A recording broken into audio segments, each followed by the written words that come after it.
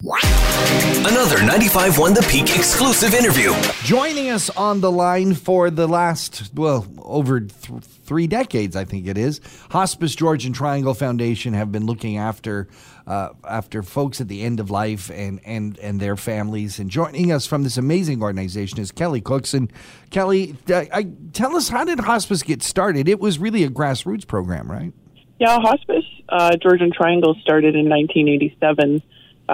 Completely with volunteers providing palliative care support to end-of-life patients in their homes. And that's still a big part of what Hospice does, is supporting people in their own home.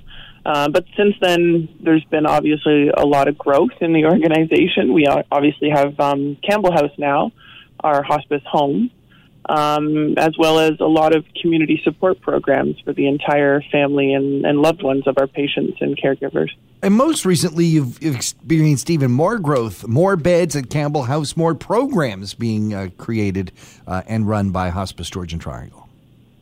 Yeah, our area, as everybody knows, is growing quite a lot. We also have an aging population more than some areas.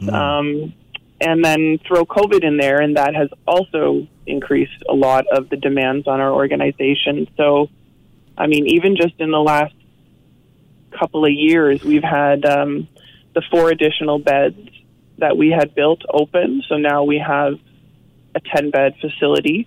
And the cool thing about those 4 additional beds that we opened last year is that's for a respite care program, which was so needed before COVID-19, and now it is more than even ever. more so. Yeah. You know, like caregivers are burning out. People aren't necessarily coping as well as they did previously, and people need to know that we have those respite suites there to provide either, get people's symptoms back under control or provide the caregiver with a much needed break.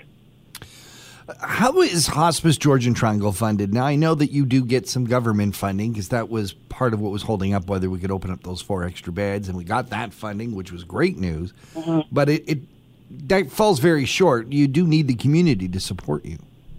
We do. We are funded by the Ontario government about 50% of our operating costs.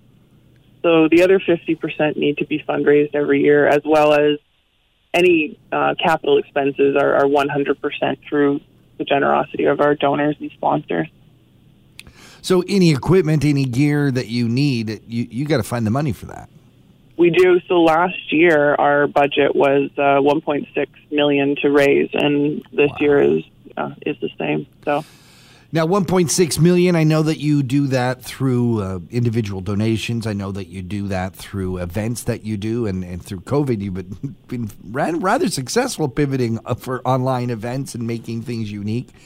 But a lot of the support comes from local business and business owners that support their community, and mm-hmm. That's a very important part of what the foundation lives on. Yeah, that's something that we really were hoping to showcase this month in our communications is the importance of the local business community supporting us. It's a huge source of support that we rely on, and we wanted to talk to the local business community to say that, many of them have been there for us, and we would like to be there for them as well.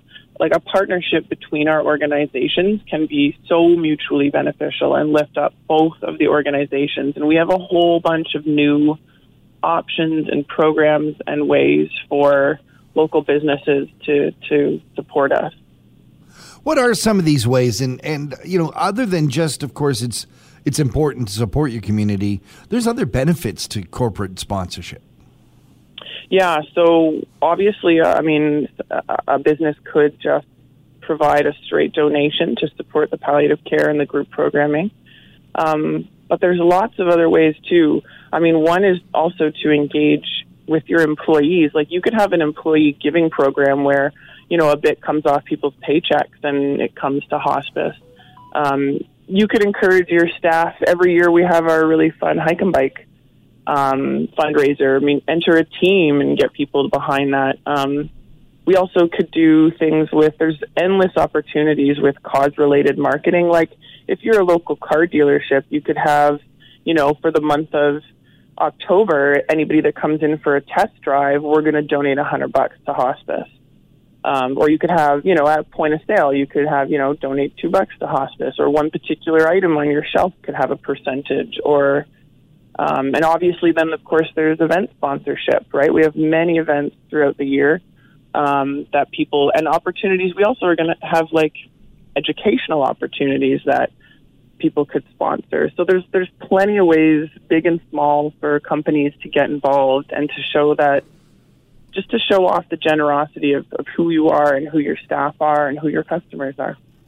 If a local business or someone who works in the marketing and end of a corporation in town wanted to support Hospice Georgian Triangle Foundation, take advantage of some of these opportunities, where should they go?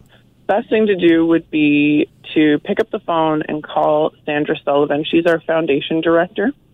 And she would love to talk to you. Obviously, you can check out our website, hospicegeorgiantriangle.com, to learn more about our organization. But we would love to talk to anybody that would be interested in learning how we can lift each other up. Kelly Cookson is Community Events and Engagement Coordinator for Hospice Georgian Triangle Foundation. Kelly, always a pleasure. Thanks for joining us here on Talk to the Town. Thank you so much, John. Another 95.1 The Peak exclusive interview. For more discussions about your community, visit the Talk of the Town page at thepeakfm.com.